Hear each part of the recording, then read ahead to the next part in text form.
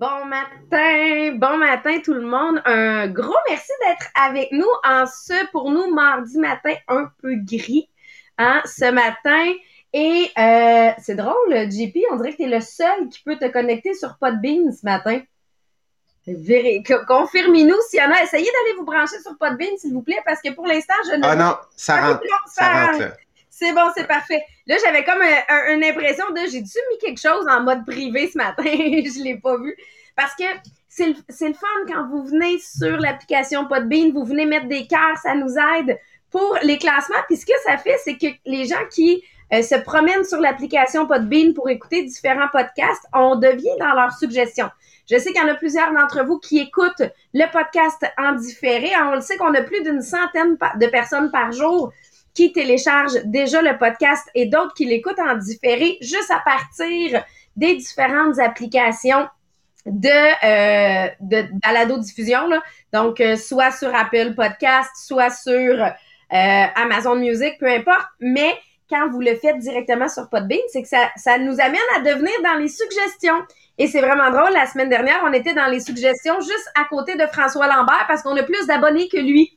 Fait que l'application nous suggérait, étant donné que on le dépasse en nombre d'abonnés, j'avais comme une petite fierté. Bon, OK, au niveau des écoutes, là, on a encore un petit peu de travail à faire là pour pour venir mais ça, en réalité, ça ne compte pas aussi vos partages sur Facebook. Fait que je tenais à vous remercier pour vos partages sur Facebook et sur Podbean parce que ça nous aide à ce que le podcast ait une touchée encore plus grande. Puis ça fait partie là, de ce qu'on parle présentement avec le concept de la triade.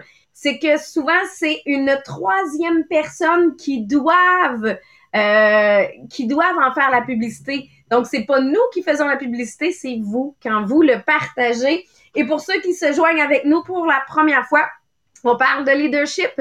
Hein? Notre objectif, c'est de développer notre leadership. On a plusieurs livres de fait jusqu'à maintenant. On a même choisi notre prochain livre. C'est fait. Ce sera encore sur un thème lié au leadership, mais avec un auteur différent qu'on adore. Et on est à une semaine de la présentation de notre nouvelle plateforme aussi. Donc, ça aussi, ça fait partie. Ça va être la phase 1. Hein? On s'entend de la nouvelle plateforme, mais on est à une semaine de la présentation de ça. Donc là, aujourd'hui, on termine un des chapitres sur le leadership tribal qui vient nous parler de la triade. Comment avoir un travail d'équipe efficace où chacun se développe, chacun a quelque chose à apporter. Puis là, on poussait un petit peu plus loin en disant comment je peux agrandir l'équipe pour avoir des visions différentes et m'amener à grandir encore plus. Fait que c'est ce qu'on va venir couvrir ce matin. Donc, Jean-Philippe, je te cède la parole et je vais aller profiter de ça pour moi-même aller partager sur les différentes plateformes. Yes, bon matin tout le monde. Donc aujourd'hui, on termine la dernière partie, cette dernière portion-là sur les triades, comment on peut les maximiser, comment on peut les utiliser et aller chercher leur plein potentiel. C'est vraiment ce qu'on va faire aujourd'hui. Juste en fait pour vous rappeler les éléments qu'on a couverts dans les dernières semaines. Donc on a couvert 3 points importants sur qu'on appelait l'anatomie de la triade. Donc on a bien compris en quoi est-ce que travailler en triade pouvait nous apporter de la stabilité au sein en fait là des gens avec qui on travaille, notre équipe, des employés. Comment une triade peut nous aider à innover vraiment. Ensuite, comment une triade peut nous aider à grandir. Donc, on parlait de scalability, donc d'échafaudage, comment on est capable de bâtir quelque chose de plus en plus grand à l'aide de la triade. Puis aujourd'hui, on va terminer cette section-là. On va couvrir un dernier point qui n'a pas été couvert. On va appeler ça le design thinking. Donc, c'est la pensée. Eh mon Dieu, je sais tellement pas. Design, c'est difficile à traduire en français. Tu sais, c'est... J'essaie de trouver comment qu'on pourrait le traduire. Ouais, non. En anglais, c'est... Ouais, vas-y. C'est ça. C'est qu'on parle de changer la façon de fonctionner et non l'environnement. Fait que... Ouais. Je vais aller voir Design Thinking. Je vais le mettre dans Google, puis on va regarder. La pensée de conception. Bon, j'aime vraiment pas ça, fait qu'on va garder... Ouais, c'est pas... Mais la conception vient du... Je l'aurais mis comme à l'envers. Tu sais, au lieu c'est de se dire, je change ma façon de penser. Hein? On pourrait Ouais. le présenter comme ça de façon extrêmement trop simplifiée. Ouais, fait que design thinking ou pensée conceptuelle. On va y aller comme ça, je pense que ça sonne mieux, OK? Donc, si, exemple, je vous présente l'exemple qu'on avait dans le livre que j'adorais, vous allez bien comprendre qu'est-ce que c'est que le design thinking. L'université de Stanford aux États-Unis est une des plus grandes universités qui existent à travers le monde, qui est reconnue, qui a vraiment une crédibilité établie. Donc, eux, ce qu'ils voulaient, ils voulaient renouveler, revoir le modèle d'enseignement, revoir le modèle d'apprentissage des étudiants. Et le modèle traditionnel des universités, pour ceux qui ont été à l'université, c'est tu as un prof en avant de la classe, il fait son exposé, OK? Et je veux dire, toi, tu es étudiant, tu es assis, tu reçois tout le matériel et en fait, tu pars de la classe à la fin.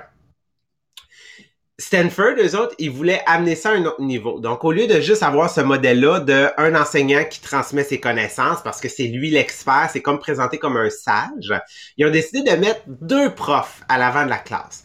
Mais 2 profs qui, en réalité, n'avaient pas nécessairement un lien ensemble. Donc, ils ont placé un ingénieur avec un autre professeur qui, lui, était dans le domaine des sciences sociales.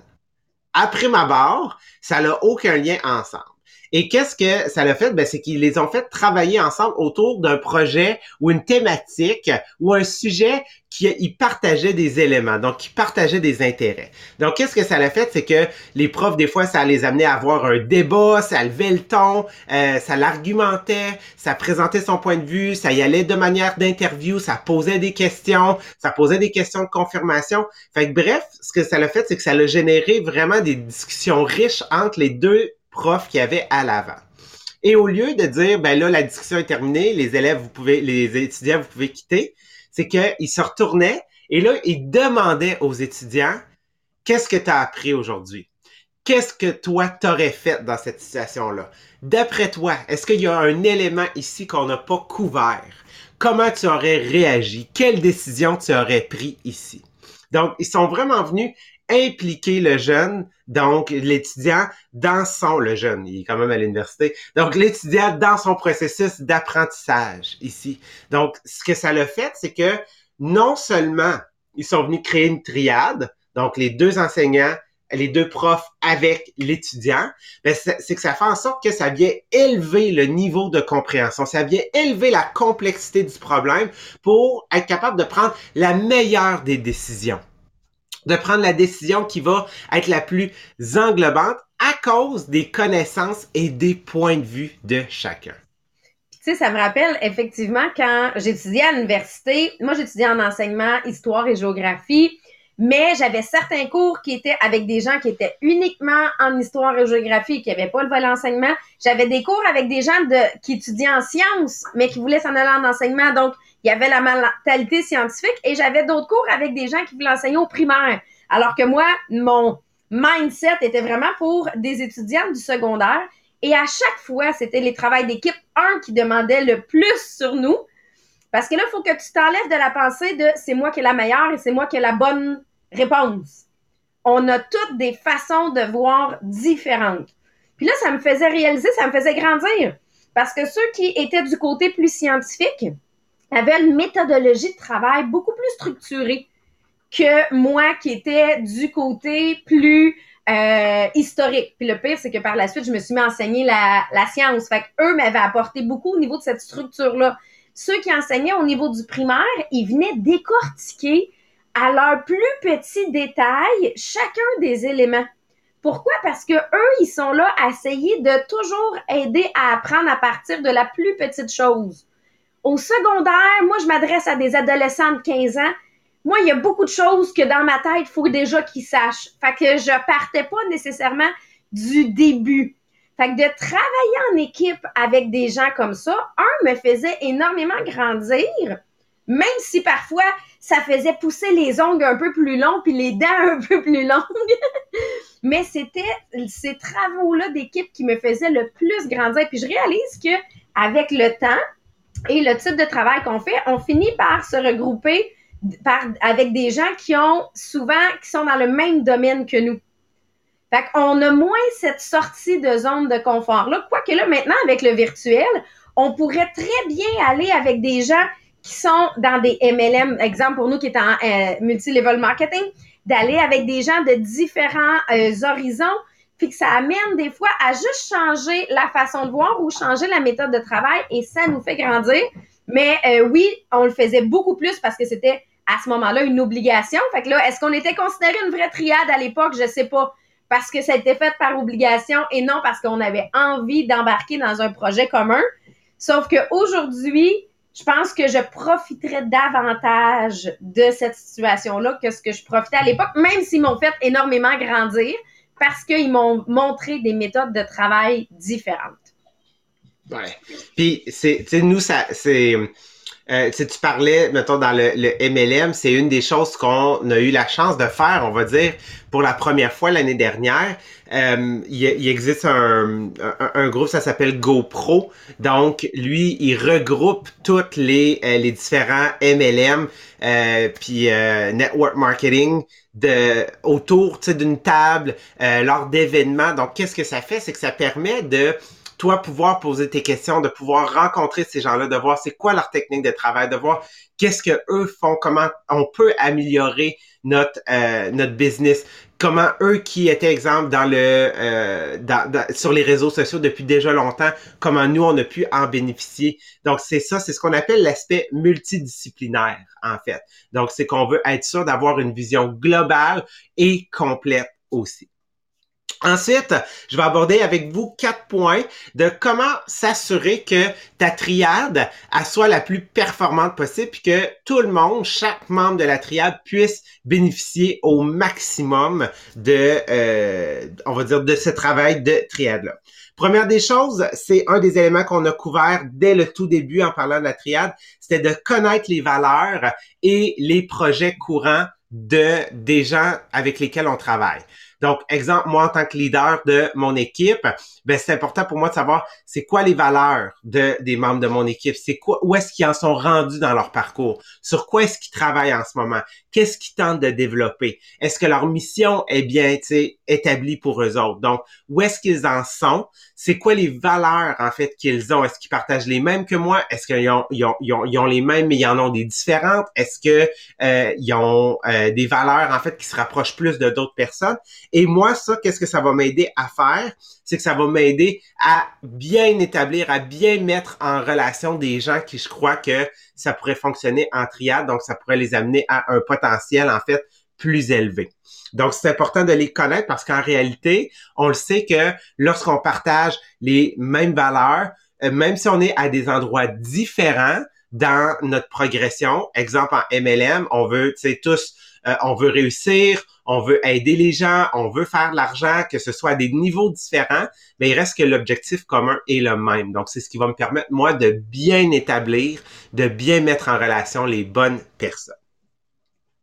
Deuxième point, c'est ce qu'on appelle la théorie du cadeau.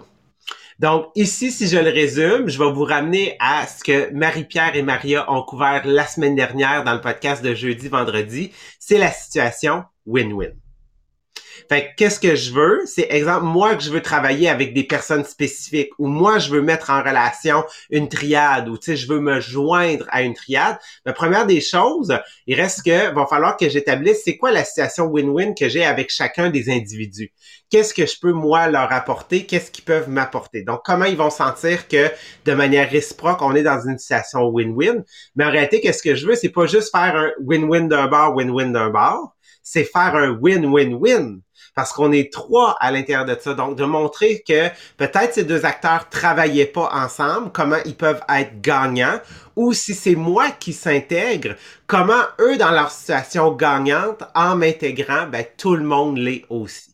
Donc, tu sais, ça va être en présentant, je veux dire, peut-être toi, ton point de vue, en présentant où est-ce que toi t'en es dans ton processus, une idée différente, un sujet différent, une complexité différente. Donc, bref, qu'est-ce que je veux, c'est un peu me vendre moi, pas nécessairement de vendre moi parce que je suis le meilleur en tout point, mais non, moi parce que je crois que je peux bénéficier et tout le monde, de manière réciproque, on peut en bénéficier. 3, oui, vas-y, Sab.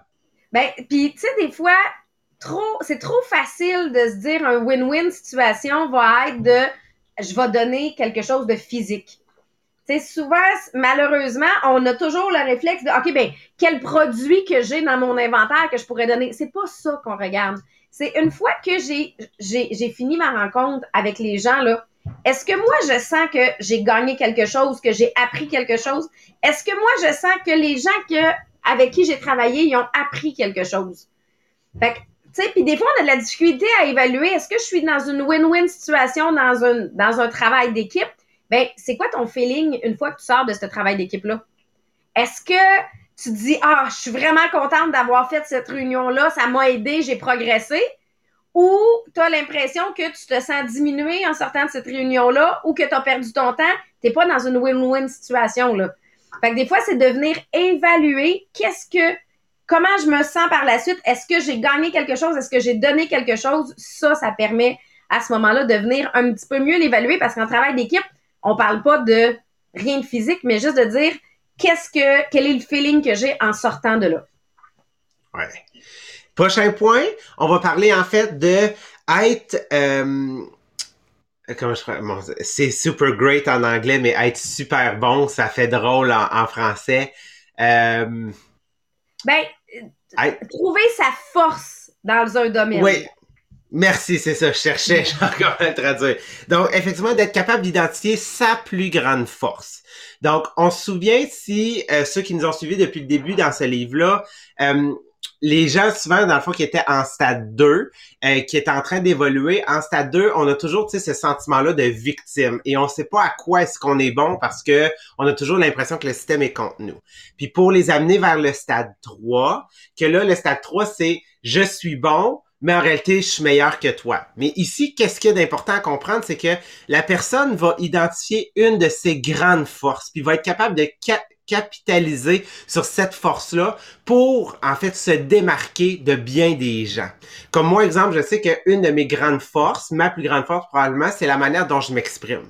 C'est la manière dont je vulgarise les concepts, c'est la manière dont je suis capable d'expliquer, de simplifier un concept, de couvrir, tu sais, un grand concept, puis d'amener tout le monde à être capable de le comprendre. Fait que mes explications, c'est une de mes grandes forces. Donc, moi, je sais que je suis reconnu pour ça. Puis, je le sais que je suis actuellement bon à ça. Mais si je veux, en fait, l'amener vers le stade 4, on le sait qu'il faut que je m'enlève de la pensée « je suis bon, mais je suis meilleur que toi ». Alors qu'ici, c'est « je suis bon ». Puis, dans la triade, c'est « on le sait ». Cet acteur-là ou cette personne-là de la triade est le meilleur dans ce domaine-là.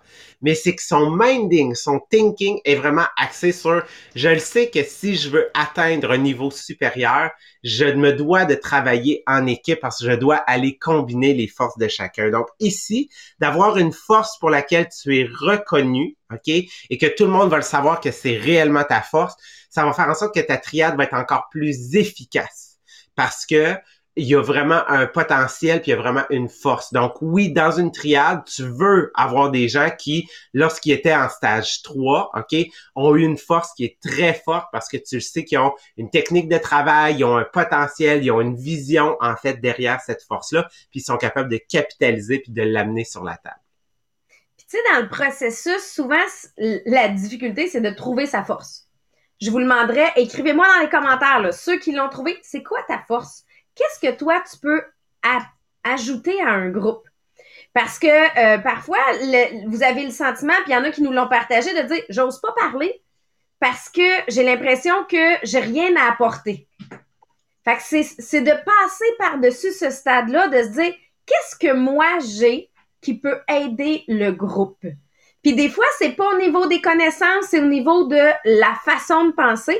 Moi, parce que là, quand Jean-Philippe a dit ça tantôt, j'ai dit, moi, il faut que je trouve c'est quoi ma force dans un groupe. Puis il y en a qui disent, j'ai encore à chercher.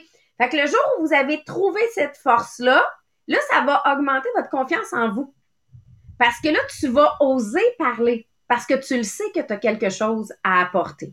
Dans mon cas, c'est vraiment ma pensée de trouver une solution. Parce que mon cerveau, il est vraiment fait en mode solution. Et je sais, là, savez-vous quoi? Je vais même taper ses nerfs à du monde. Parce qu'ils veulent venir se plaindre à moi. Fait que là, ils m'appellent pour se plaindre. Puis moi, mon cerveau, il est en mode solution. Fait que j'y trouve des réponses. Hey, ça, c'est pas le fun! Fait qu'au lieu, parce que au lieu de les plaindre, mais vous comprenez que dans mon cas, une de mes forces est, peu importe la situation, on va essayer de trouver une solution pour en ressortir quelque chose de positif. Et ça fait que peu importe dans quel type d'équipe je travaille, que ce soit au niveau de ma famille, que ce soit au niveau du travail, ben, mon mindset reste le même, cette force-là reste la même, elle est applicable dans tous les domaines. Fait que je trouve ça le fun parce que là, j'en vois là, qui nous écrivent c'est quoi leur force. Et à partir du moment où vous avez trouvé ça, vous avez un pouvoir sur vous-même beaucoup plus grand parce que vous êtes capable de savoir que vous avez quelque chose à apporter. Et au niveau de la confiance en soi, c'est énorme. Faites-vous-en pas si c'est pas trouvé encore. Ça va venir, ça va vous permettre de vous observer un peu quand vous travaillez en équipe. Quelle est votre façon de fonctionner? Puis parfois, c'est là que vous allez comprendre quelle est votre réelle force. Ouais. Puis de savoir reconnaître ses forces, puis de savoir que dans une triade, chaque personne a des très grandes forces, donc vraiment ça va amener à la triade à être encore plus efficace.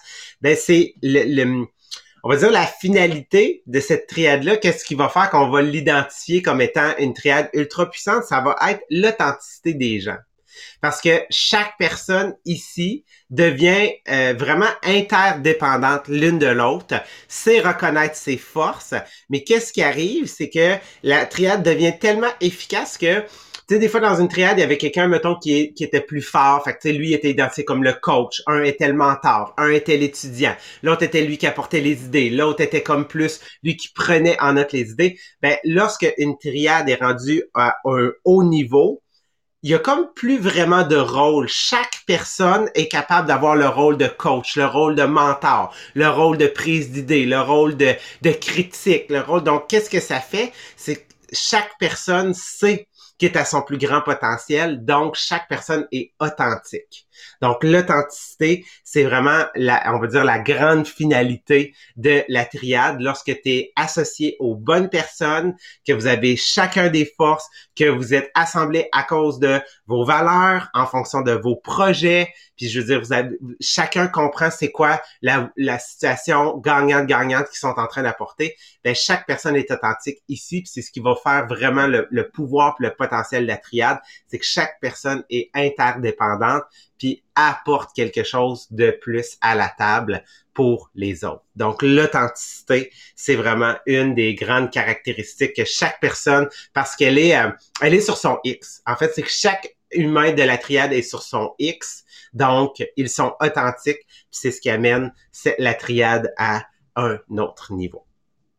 Donc, je dirais au-dessus de ça, c'est oser être soi. Tu sais, parce qu'il y a quelqu'un qui disait authenticité, est-ce que c'est stade 4? Oui, ça en fait partie, mais c'est que la confiance au stade 4, elle est rendue assez grande que les gens osent être soi et non se poser la question qu'est-ce qu'ils veulent entendre. Là, c'est, dans le fond, là, les gens sont assez confiants pour se dire ce que moi j'ai à présenter. Je sais que moi, j'y crois assez, je sais que ça peut apporter aux autres.